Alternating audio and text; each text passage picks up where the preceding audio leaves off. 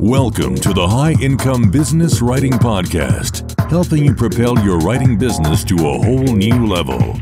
And now, here's your host, Ed Gandia. Hey there, welcome to the High Income Business Writing Podcast. I am your host, Ed Gandia, and this is the podcast for business writers and copywriters who want to earn more in less time doing work they love for better clients. This episode is a little different and much shorter than usual. Rather than my typical 45-minute format, today I'm sharing a quick tip with you. And this is part of the regular audio insights that I publish for my private coaching clients. I just thought you'd find it helpful. So here we go. I hope you enjoy it. Every once in a while, you get an opportunity that's just too good to pass up. It's a ton of work, great money, good people.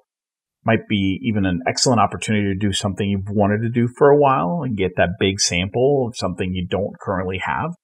The point here is that everything about it checks out. You want it, it's the right thing to do. There's only one little problem. The timeline is super tight.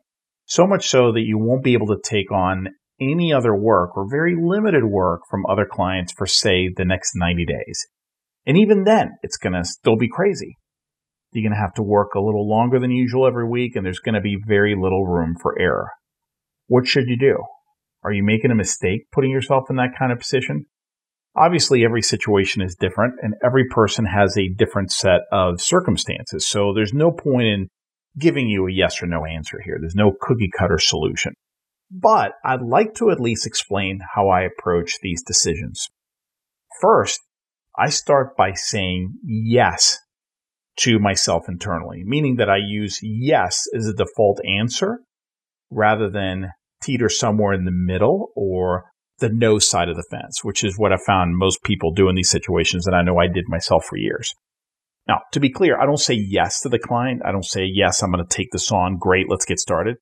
This is only an internal decision that I make as a thought exercise only. Once I've mentally accepted the job, I then work from that position. I've found that mentally accepting and then working through the problem that way by asking myself how I would handle X or Y or Z is much more effective. Why? Because I've found that a big part of the stress in these situations comes from actually making the decision, not from how to deal with it once you've made it. So I just remove that stress by making a decision, again, just internally, saying yes to it. Okay, I'm going to take it on. And then chipping away at the problem without that monkey on my back. At that point, and only at that point, do I then ask myself questions such as, okay, what will I do with my other clients? How will I handle recurring projects? What will I do when I'm presented with new opportunities? What are we going to do about childcare? What if I get sick somewhere in the middle of the project? I'm out 2-3 days.